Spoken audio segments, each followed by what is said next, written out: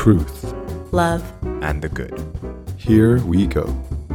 Welcome to the DTPHD podcast. I'm your host, David Tien, and today I am very pleased and honored to introduce my guest here, a good friend of mine. We've known each other for quite a few years now, and we've done a couple other podcasts on other platforms. I've been on his, and he's been on my other podcasts, and this is going to be a wide-ranging one.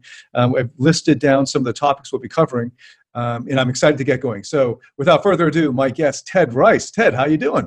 Doing great, man. So great to connect with you again and to be on your show. It's been a while. So I've kind of taken a break from doing interviews because I've been so busy. And so this is the first one I've done in a while. And it's just always great to connect with you, man. Hey, great honor, man, having you on here. You are currently in Thailand. How's that going? How's that treating you? You know, I've been, a digital nomad for the past 2 years. And I keep finding myself back in Thailand, and there's so many things about the culture that attract me to it. I come from Miami Beach, where, you know, I was training celebrities and multimillionaires, and a lot of people, what they don't know about Miami is when they see it on TV, they see like the great parts, the buildings, the luxury buildings, the luxury clubs, the beautiful water, the beautiful ocean surrounding Miami Beach. But what they don't see is the very unhappy people that mostly live there, even the wealthy people.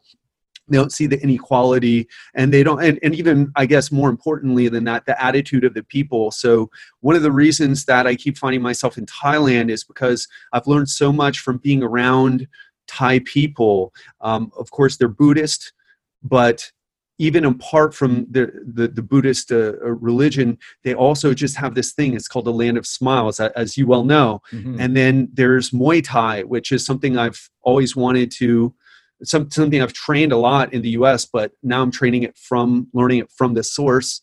And the food's incredible. And man, just the lifestyle here, I really find myself I end up in different parts of Thailand. Yeah, I can't wait to get to that. So I've got that on my list of things we want to talk about for sure. I lived in Thailand for about 4 years myself, just recently moved away from there. And I'm looking forward to visiting again around, in a few weeks for a wedding. So I'm hyped up to get into that. But before we do that, let's get to know you better, Ted, just in case the people listening or watching haven't heard about you or haven't heard my earlier podcast with you. Can you just give us some of your background? I know it's for me, when I tell it, I can't do it justice. And it's one of those stories when I heard you tell it many years ago when we were in Orlando. You were a speaker at this event that we were speaking at. And it was a very moving story. So can you tell some of to our listeners, some of your story?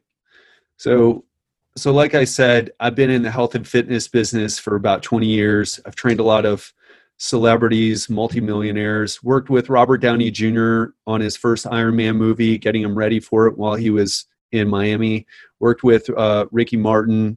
I've trained Sir Richard Branson. He called me a fit bastard. And I was in and still am in great shape. And so when people meet me, they think like, oh, this guy's like this, you know, one of those guys who probably life has always gone so well for them. He's hanging out with these high level people. He's, you know, seems happy and upbeat. He's just one of those people. He's got good genes, came from a good family, basically had all the privileges and none of the obstacles that other people have. And just like, that's how people think of me. But the truth is, I've had a lot of tragedy in my life. I lost my mother in a car accident when I was 14. And the truth is, she was mentally ill. She was abusive.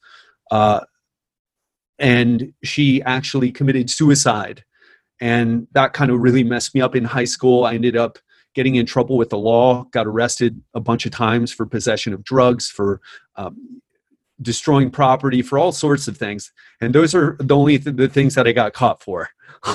You know, and then I started pulling myself together. And then when I was 19, I did so horrible in high school, barely got through it. When I was 19, I went to community college because that's the only place where I could go to based on my grades because of I was a smart kid. I had good test scores, but my grades were just so poor.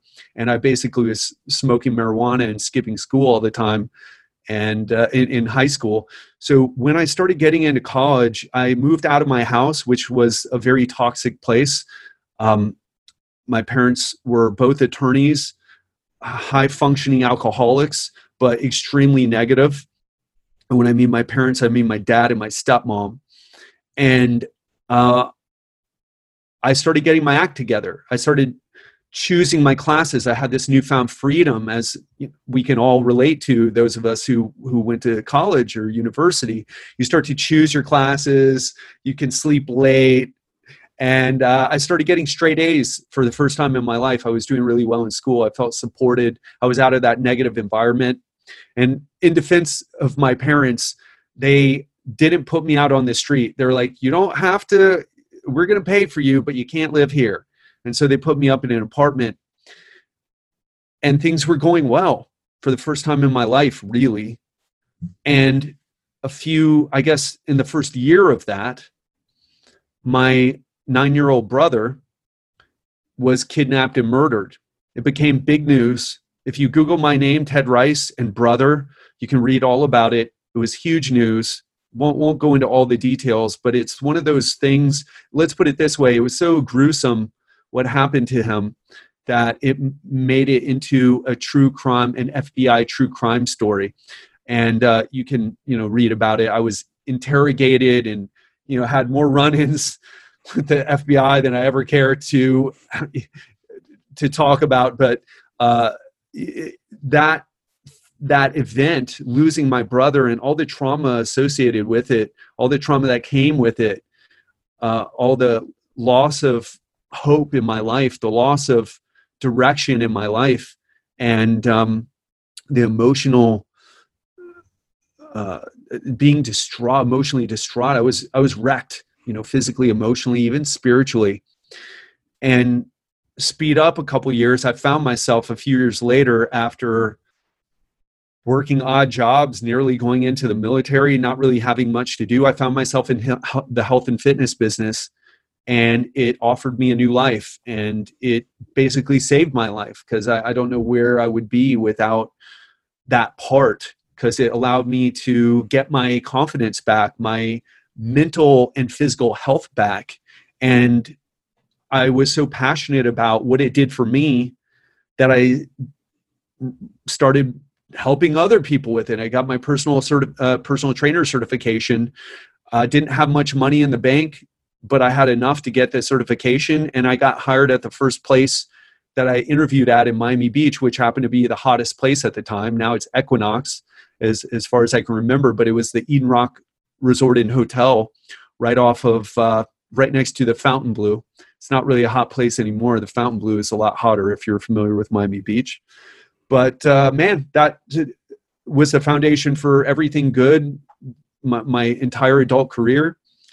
But it hasn't been without setbacks, business-wise, hasn't been without additional loss. My sister committed suicide about 6 years ago now, I think, in part due to what we went through as kids with the abuse from my mentally ill mother, with the alcoholism and the emotionally abusive stepmother. And, she just lost total hope. And also had a little bit of the mental illness that my mother had, unfortunately. And so through all of that, here I am now, living my best life, living an incredible 2 years ago. I left Miami Beach in personal training, and I've been doing what I've been longing to do for so long, is to do more travel and to experience more cultures, and to open my mind to things that I would have never been able to learn had I sat right on my ass, like so many of us do in America, and try to learn about the world through YouTube or the news or from watching movies. Then me stepping up, changing how I treated myself, changing how I looked at the world, changing how I looked at my past, and hopefully I can impart some of that today on this interview. Wow, what a powerful story. So many people who would have been in that situation would not have recovered as you have. And and even trauma that's far less severe, most people struggle many decades later. So I know you've gone through a lot of different approaches to healing and growing, and you've experimented a lot. Can you just rattle off some of the things that have helped you over these years to heal and grow and recover from what you've been what you've gone through in life? Yeah, I would say the first thing is recognizing there's this split, as you well know, with your PhD in Asian studies and philosophy and religion, and this mind-body dualism concept in the West, where the mind is this and the body is this, and they're kind of really separate, and which is completely untrue. And Asian cultures have been talking about that for a long time. But in the West, we have this idea, no, I'm not a physical person. I'm an intellectual person. I use my mind. Or we have the jocks who are dumb, right? Not really, but, I just use my body. I don't, read things, So what we know and what I did was I realized there was a deep connection between my mental state, my mood, and the state of my physical health. So that's the first thing that I tell everybody to work on, because what happens is you start feeling bad from trauma, no matter if it's a divorce, a death, a murder, like what I experienced, a suicide, doesn't really matter. It has physiological effects. Your brain chemistry changes, stress hormones rise, the good hormones go down, and you feel bad. And one of the things that you need to realize is that, number one, grieving is okay. Feeling the feelings is okay. Crying is okay. But there comes a point where some people, like you mentioned, they have something bad happen to them, and then 10 years later, they're still stuck. I would argue, and of course, I'm no psychiatrist or someone who treats people, but from my experience, what I would say is this. People get addicted to those feelings, addicted to that story, and they use it as the reason that they haven't been able to get ahead in life, or to experience happiness in life, or to have a family, or to meet the person of their dreams, or whatever it is. And the truth is, and if I were anyone else saying this, people would bring out the pitchforks and want to burn me at the stake. But very few people have the amount of tragedy that I've been through, at least in the West. And, ironically, the people who, like maybe in Rwanda, in Africa, or in Cambodia, that went through a genocide as well, if you talk to those people who've been through these horrible things, they have more of a perspective similar to mine. So you take care of your physical vessel, and that involves regular exercise. It involves eating food with good nutrition. It involves getting outside, experiencing nature, experiencing light. So many of us, we work indoors all the time. We get up, go to work. It's dark when we go to work. We get inside our office building. It's just fluorescent light. And then we come home, it's starting to get dark. Then we turn on the light. So we're just bombarded by this artificial light. We don't ever get real light, right? Sunlight. And I don't know how that sounds to you if you're listening to that, but we know there's solid research on circadian rhythms, circadian biology that scientifically prove exactly what I'm saying to you. And people with depression and anxiety tend to have disruption in their circadian rhythms. So, and circadian rhythms doesn't just have to do with, what time you sleep. It has to do with how much light you're exposed to and other things. So understanding that there's a deep connection between your mood and the state of your physical health. And so by doing that basic hygiene for your health, right? Just like you brush your teeth so that you don't get cavities and don't have to get a tooth pulled or a root canal, you have to do these maintenance things as a human being. And that is the first place to start. The second thing is just to start to get some perspective on suffering, because it's all too easy to indulge into your own story. It's funny, David. So many people are like, when I tell this story, they're like, "Oh, well, my friend, I've been through war." I had one veteran who got real mad at me. He's like, "Well, I've been through war. My friends got killed in front of me. Your story isn't that big of a deal." And it's like, that's not my point. I'm not trying to get your sympathy here. I'm trying to tell you that this is what I've been through, and that we can all overcome trauma, whether it's the Cambodian genocide, where this person in Cambodia, who is a tour guide, actually talked about how he lost his 10 siblings, or whether it's me with my story, or whether it's someone who went through a divorce, a really nasty divorce.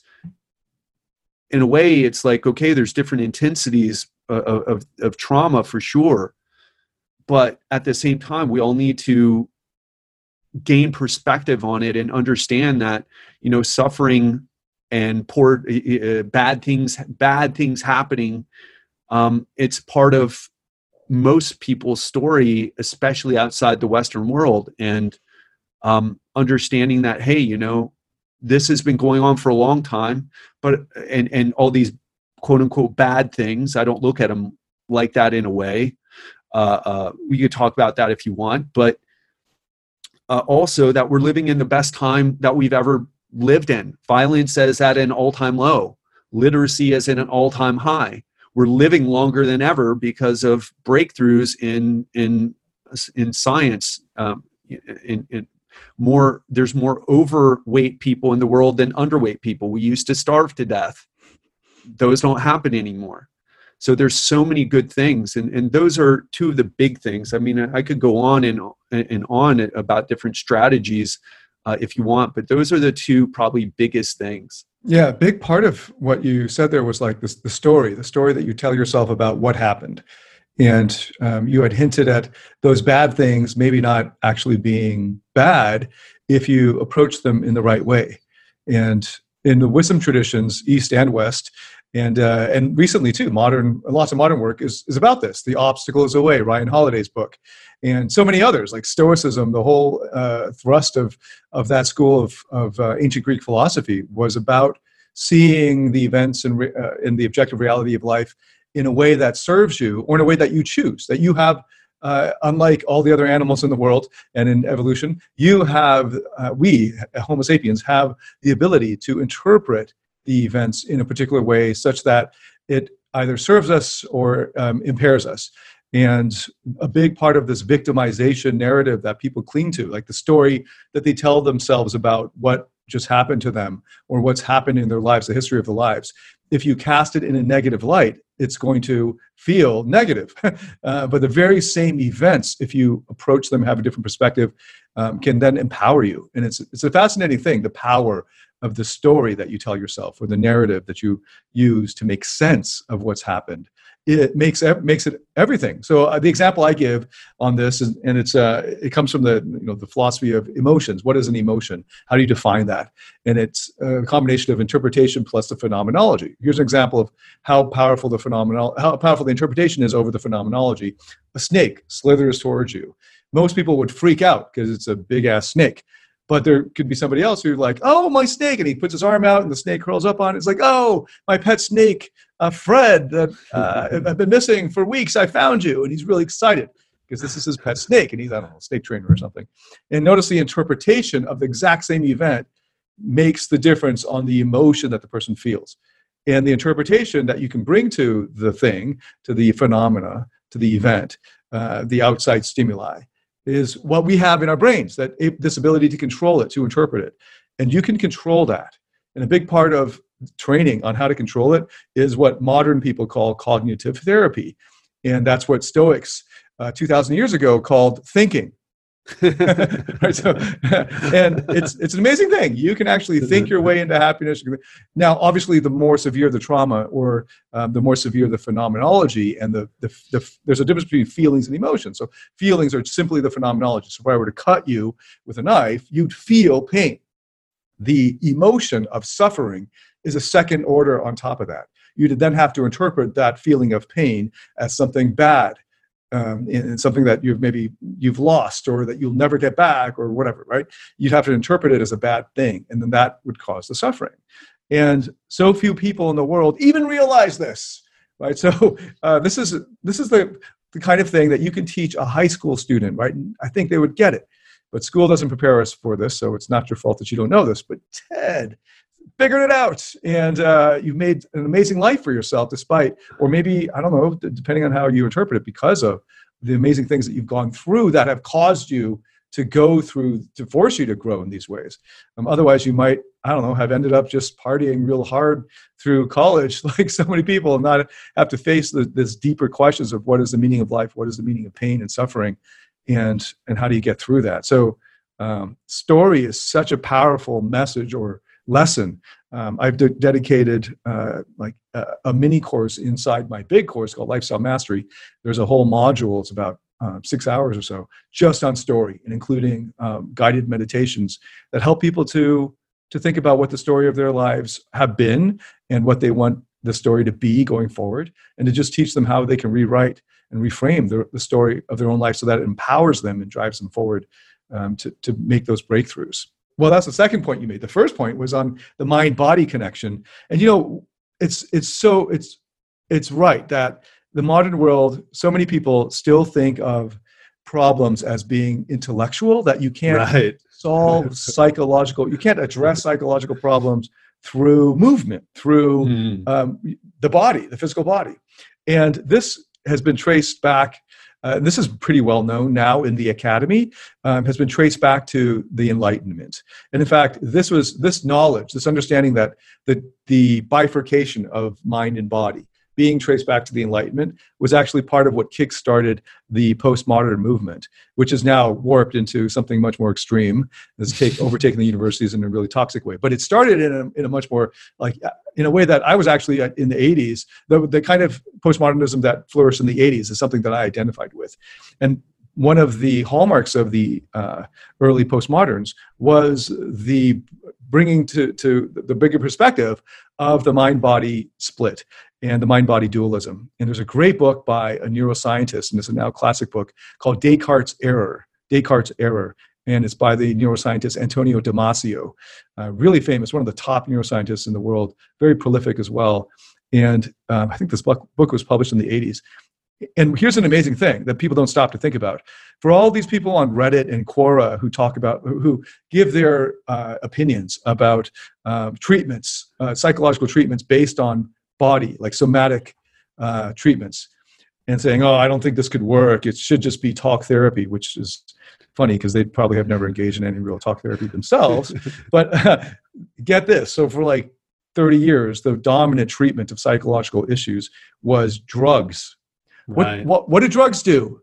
They affect the physical body. So even the experts that all of these engineer types, I'm picking on engineers because I have so many friends who are, but these are the engineer types who think everything can be figured out with the brain and nothing in the body, right? They would go to the psychiatrist for a problem, and the psychiatrist wouldn't bother very much, the average psychiatrist, digging deep into your past and all that. No, they just give you a prescription. And what does that do? It's a pill that affects your physical body, which apparently affects your psychology and makes you feel better. So how about we do the same thing without these drugs? And you can actually do that, right? And so that's something I remember you were sharing with me your core meditative approach, which is a somatic type of meditation. Yeah. A moving meditation. Has that been very helpful for you in all kinds of things? I assume it has. I'm setting up this one for you. Tell us more about that type of meditation as a segue into from mind body into meditation. So you made such an excellent point where in today's modern world, it's all about, like, for example, we're doing a podcast, we're discussing these things intellectually. People look for the answers to problems in books, into using the intellectual part of their brain to try to solve things. And by the way, by no means am I downplaying the importance of using that area of our brain, because that's how civilizations, right? That's how we're all living together. Absolutely. Yeah, you're society. Saying both, because just the whole idea of the story and the body. It's just. But it's imbalanced. and people are like, oh, tell me, especially with me in health and fitness, people are like, oh, tell me, well, okay, fine. Well, what's the secret then? It's like, if I told you on social media, even if I gave you the secret, you won't do it. You won't learn it, because learning is experiential. It's embodied. I can get a PhD in how to ride a bike, right? To use a silly example. But until you get your ass on the seat, I can tell you, hey, listen, all you got to do, you get on the bike, explain the physics to you, and you get some momentum going, and you hold the handlebars really steady, and you start pedaling, and then you got to hold your balance. And you're like, oh, I totally get it. Okay, cool. I know how to ride a bike now. But then you get on the bike, and then you fall down right away. So you don't really know how to do it. And people have this disconnection, this embodiment between like, oh yeah, I know all about nutrition. I know this, I know that. It's like, then why are you overweight? Why are you obese? You don't know. Why are your blood markers? Why do you have elevated hemoglobin A1C levels? Why do you have cholesterol levels that are a mess? Why is your blood pressure so high? You don't know, because you can't get results. That's like trying to, I mean, in other areas, we would laugh at people. It's like, hey, we make fun of people. Hey, I'll tell you how to make money online by you paying me money online, right? Like, no, you've got to know how to get results in the real world. And that's what our world is really all about, right? It's about results in the real world. It's not about parroting back facts or rote memorization.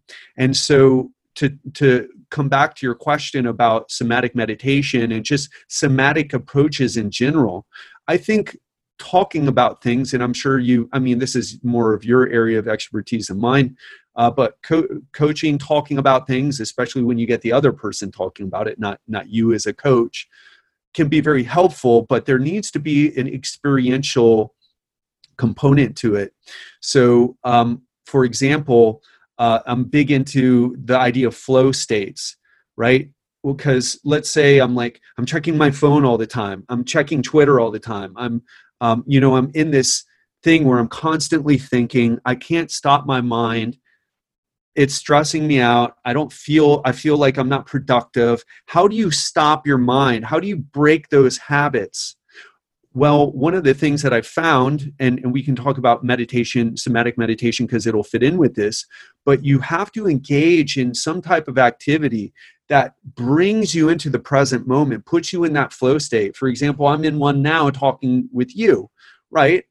If this were live in front of more people, then we'd be even at a more heightened level of flow, right? We would be so, because of that pressure, we would be even more like, okay, am I feeding off the energy of each other and showing up because of that experience? And so we all need to find things that bring us into the moment. And the more we spend time on those things that bring us into the moment. David, you're a fan of martial arts, as am I. When you're hitting those Muay Thai pads, you're not like, let me see, what emails do I have to? No, you're like, again. Yeah, because if you do, your trainer's going to whack you with one of the pads on your head or take you down and throw you on the floor or something. Exactly. You're immediately in the moment. And if you don't resonate with martial arts, that's fine. It could be golf. It could be tennis. It could be playing a musical instrument, right? It could be playing in a band. For a lot of people don't know, I used to play music. I studied music for a little bit and played in a jazz band. I played the upright bass. I played the electric bass in a rock band. You're not like, oh yeah, what am I doing later on? Or, oh, what's my to-do list for tomorrow morning? Oh, I got to pay the, no, you're in the moment. And the more we can be like that, the more happiness we're going to feel, because the moment is all there is, right? Yeah. The past doesn't really exist. The future is just imagination. You could play in the, just going through the motions and it would suck. Like you, to the untrained ear, maybe you couldn't hear, but everyone who's really paying attention will be able to tell. Exactly. So as a kid, I went through the motions with no heart, like no real. You play the saxophone, right? And classical piano from like 5 to 14 years old, and all those classical pieces. I like them, but I'm not like really into it. I don't really feel emotion. So that's one of the reasons I love saxophone a lot more. But yeah, I could get through the technical parts, right? You play the right note at the right time, but it sounds like a very basic AI that you program to play music. And I just am in the embodiment of it. But it wasn't, that's not great music. That's just like robotically playing. It's the same like when people work out and they just robotically follow a workout program, and they're not, like, their brains go elsewhere. Their mind's literally thinking about something else, and they're just sitting there going, well, okay, I did my 12 reps, put that down, and they're wondering, why am I not getting any gains? Well, it's because you're not actually mindful when you're doing it. You're just like, right, just getting it over with and moving on to the next thing. You're not really, your mind isn't there. And that's such a great point. And I would even bring up, to follow up on that point, I would even bring up like the loneliness and social isolation, the loneliness epidemic, right? We're all looking to feel better. And yet, if you see so many people while they're out, you'll see couples and they're on their phones. You'll see friends together, they're on their phones. They're not present. They can't be present. They're too addicted to the phone, that the dopamine spikes, the brain chemistry changes that you get from being on the phone all the time. You can't break it, and then you wonder why you're not happy. Well, we know what makes human beings happy: exercise, connections, real connections with people, and having a purpose. Are you in an intimate relationship, and is that relationship healthy? Do you feel like you're part of something at work? Or if you love what you do you have hobbies outside your work? Do you have these things in your life? And what I truly believe that makes us thrive the most is those healthy connections with each other. And if you can't be present in a conversation for your husband or your wife or your children, you are never going to, I'm not going to say you're never going to be happy, but you're never going to experience life on the level that you could. And you're never going to be as good of a husband, wife, partner, friend, whatever, colleague, coworker, boss, entrepreneur, if you can't have that type of connection with people. Yeah, absolutely. Yeah, if there's a relationship with no connection, then there's no passion either. Yeah, that relationship is pretty doomed. So on those topics of happiness, connection, of finding flow in life, forcing yourself to be mindful so you're not staring at your phone all the time. Because one of the main reasons why people will look for distractions like scrolling through social media is because their lives are very routine or humdrum, and there's nothing new. There's no novelty. They're not growing very much. And if there is any growth, it's very small increments. And one of the great ways that I discovered to get out of all of that and to get all of that, to find the happiness, fulfillment, flow, all that good stuff, is travel. And actually, that's the topic that I wanted to start with right after you shared your background. So let's dive into that. So right now, you're in Thailand. I'm a little jealous you're in Thailand. Talk about how you left Miami and that's in the situation in Florida, and you found yourself traveling all over the world and settling in Southeast Asia for much of it. Yeah. As I said earlier, when I got into health and fitness and I was working in the Eden Rock Resort and Spa, the hottest place at the time in Miami Beach, I felt like I had a new lease on life. I won the lottery. I had solved my problems. And for a while I did, but eventually it started becoming, like you mentioned, people aren't growing a lot. And we all here's the truth. I mean, you know this, David, but a lot of people don't. I work with guys worth 100 million. I've worked with billionaires. Doesn't matter how much money you have. Everyone gets into ruts. Money doesn't solve the problem. It's about up here that solves your problems. And so a lot of the clients that I was training, they were in ruts. They were in, because my comfort zone might be working out in the gym or coaching people on how to work out, but a businessman's comfort zone is running their business and making money, but it's still a rut, right? Doesn't mean they should stop doing it. Just like I'm not going to stop, working out, but I need to find things that allow growth. And I felt like I hit a dead end, and I wasn't feeling a connection. I felt like I had evolved as a person through all the work that I had done. I wasn't feeling a connection with Miami. Not to talk too much about it, but it's a wonderful place. Go and visit. Go to all the clubs. Go to Lincoln Road. Go to Ocean Drive. Watch the craziness. You'll have a good time. But if you are like me and you had lived there your entire life, it gets old after a while. And I was craving change. And specifically, I wanted to experience. Now, I had traveled a lot. I've been to Tahiti. Most people never been to Tahiti. I've been there. I've been to Costa Rica, Montreal, Toronto. Where else? The UK. I've been to so many different places, but I really wanted to, like what we talked about. I wanted to experience a different culture and experience it in a way unlike my clients would, where they go from one luxury hotel to another, kind of like what you do now, David. Yeah, but that's my real lifestyle. But you paid your dues. You ate the street food. You did all that. A lot of people, they don't do that. They go to the resort, they stay in the resort, and they don't travel around and experience the culture. So I was determined to leave. And it turned, I had some money saved up, although not as much as I needed. And the woman I was with at the time, my business partner and wife, she said, you know what? Because I started, like a good American, started paying off some of my debts, credit card bills. And I was like, yeah, awesome. Got this money, going to pay off some credit card bills. And she was like, listen, you're not happy. I'm not happy. We don't like Miami. You're training these millionaires. I was going, if you looked at my life, man, I was in $20 million. I got invited to yacht parties, $20 million mansions, hanging out, eating, but it wasn't doing it. I wasn't happy. I couldn't be like, oh man, $20 million. I didn't feel it. And it all is about that feeling. And so she said, let's move to Thailand.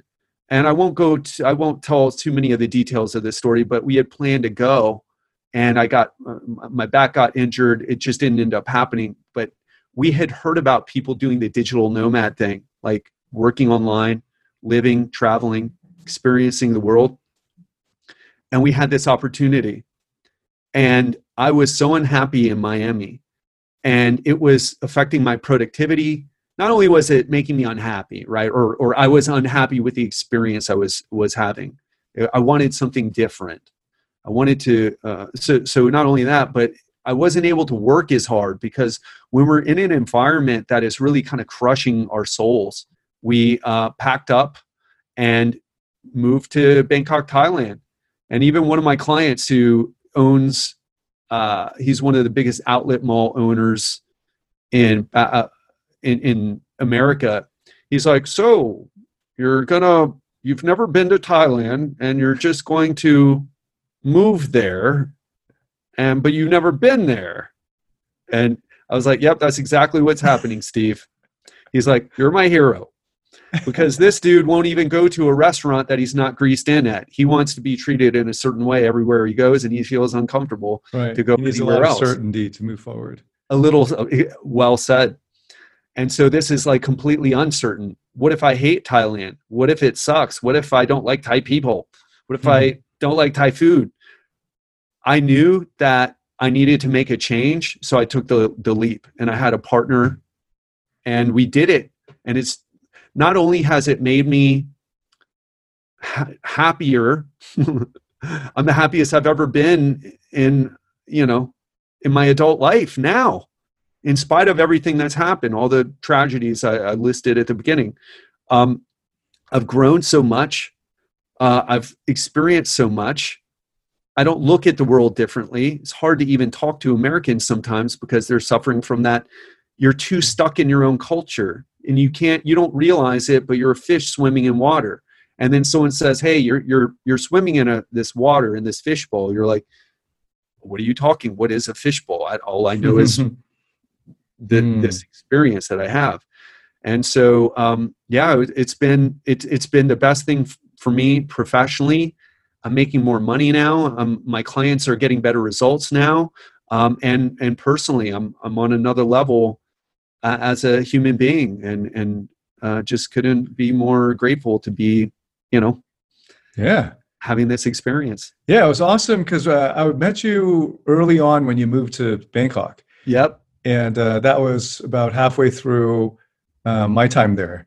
And it was really exciting to see how excited you were and that you were like seeing everything with fresh eyes. And so, man, it was great. And one of the things I'd recommend to people listening and watching, I know a lot of people come to me or found me through Googling like how to get over your ex or how to recover from a breakup or how to change your life and how to heal and grow. One of the best things you can do is actually change your environment. And a major way of changing your environment is to actually move to a new country, especially one where you don't speak the language. So if you move in from America to Canada, I mean, that's sort of like you're in a new country, but I'm Canadian. So I got no problem saying this. Like, it feels you like just got to say after everything, and then that's all it's you pretty got to much do. the same, right? I mean, it's a lot safer. You probably can't bring your guns up there, but it's pretty much the same. It's colder. But if you move to Thailand, you probably don't speak Thai. The thing is, even in Thailand, there's increasingly, especially while I was there, the past 5 years, the hospitality industry has really improved. I mean, it was amazing to start with, but now there's so many people who speak English well that in Bangkok it's hard to actually learn Thai because they'll just give up and speak English to you because your Thai sucks so bad, like me. That's my excuse for why after 4 years my Thai still was really bad. But you reminded me of like that I did what I call slum it for a while when I first moved to China in 2004. And even then I'd done a lot of travel. I was, as a kid, in the summers between school, right, being sent by my parents back to Taiwan and various parts of Asia, visiting Japan and so on. But it was that year abroad, the full year, and then it turned into 4 years in Beijing and Qingdao and Shanghai. And I was a poor student. Of course, being a poor student in America, moving to China in 2004 meant that I was middle class adult. And then when I got all my fellowships together, I was living like a lawyer, like a lawyer's income. So I was living it up by the end of that time, but I'd cracked the system that way. But I remember riding around on a bicycle. That was my main mode of transport my first year. And very polluted Beijing, wearing one of those face masks and parking my bike like everyone else. And even in the winter, as the snow started to come down, on very slippery roads because the tires were crap.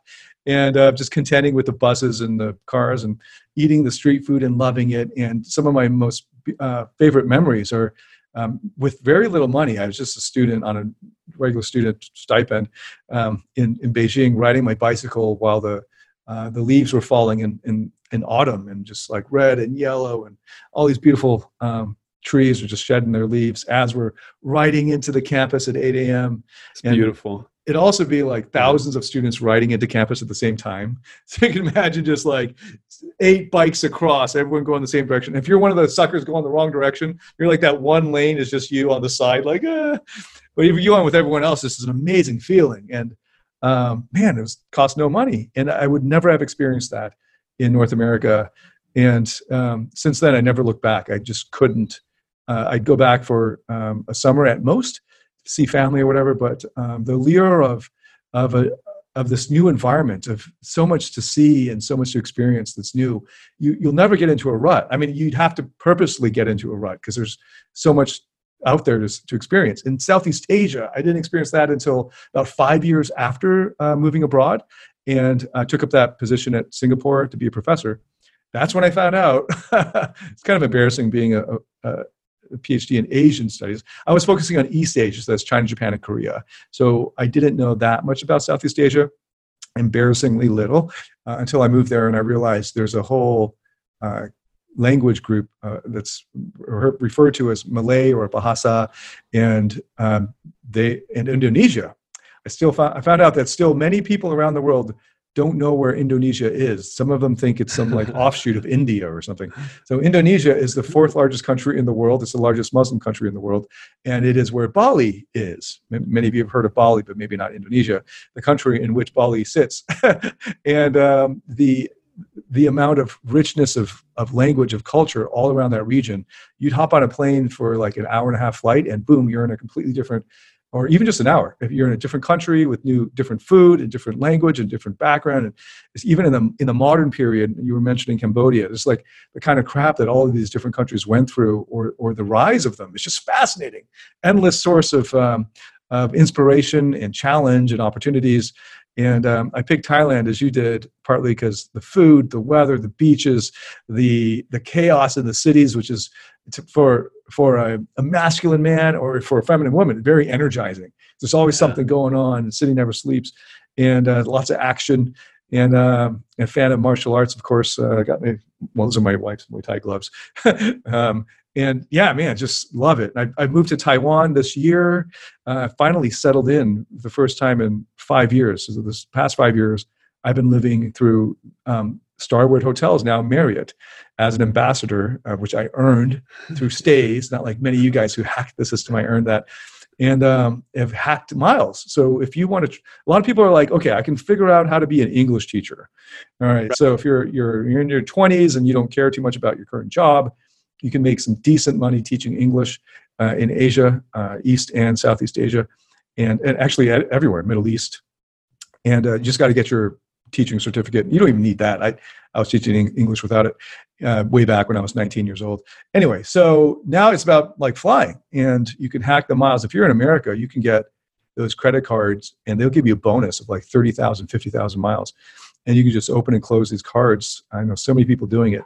And then boom, you're over here in Asia, living it up. And it's a great way to stretch yourself, to get outside your comfort zone, to grow, to get new perspectives on life.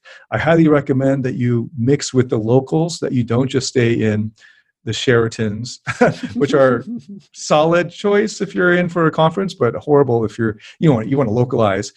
So you get on the Airbnb app, look for some local guide, and then just start from there. You can pay your way in, or if you got some social skills, because you took some of my courses, you can show up to the local bar and just mingle with the friendly people there. And anyway, so Ted, you've done a lot. You've seen a lot. Like, you really embrace the digital nomad lifestyle, and I've seen you do your check-ins all over the world, not just Thailand and the surrounding region, but all over. So if you're looking for coaching from Ted, or if you're looking for guidance, he's got a new masterclass that's come out or coming out soon. Yeah, we have a masterclass that you can go to. It's at legendarylifepodcast.com/free. So that's really geared towards someone who's looking to make a transformation in their life, but using health and fitness as the foundation. If you want more, personalized, then we can talk about that. But the first thing you got to do is to watch the masterclass and see what I'm about, because otherwise I won't get on a phone call with you. You gotta jump through a few hoops first, just to make sure you know what you're getting into and know what I'm about, and to make sure it's a good fit for you. But legendarylifepodcast.com/free is where you can go watch that. And of course, hey, if you're not interested in coaching, watch the masterclass. Use the information, change your life. Yeah, it's free too, right? That's the /free part. Exactly. Awesome. There's nothing to lose. Yeah, just get on that. I'll have the link in the text description. And Ted's going back to the U.S. time zone, so it might be easier to sync up if you're out there as well. So take advantage of that and check it out. Thanks, Ted, so much for being on here.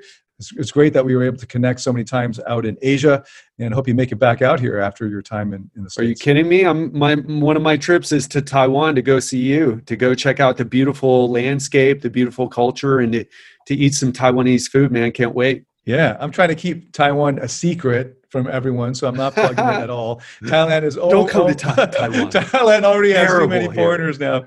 Yeah, don't come to Taiwan. The culture, the food, it's.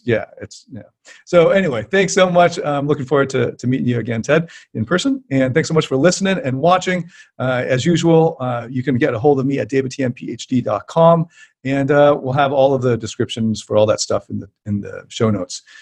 Thanks again, Ted, for being on here. My pleasure, man. And thanks to all those listening. See you next time. Hey, it's David again. Before you go, a couple last things.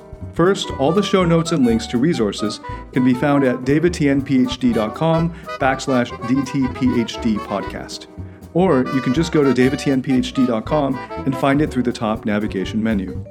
Second, if you'd like to interact with me and other like-minded fans of this podcast personally, then join our private DTPHD podcast Facebook group. We've got an awesome community of intelligent, wise individuals from literally all around the world. You can send a join request to the group using the link you'll find in the show notes of every podcast at davidtnphd.com/DTPHD podcast. Click the link, log into your Facebook, and then click to join. We approve join requests every day. So go to davidtnphd.com and click the link to join. See you inside our group.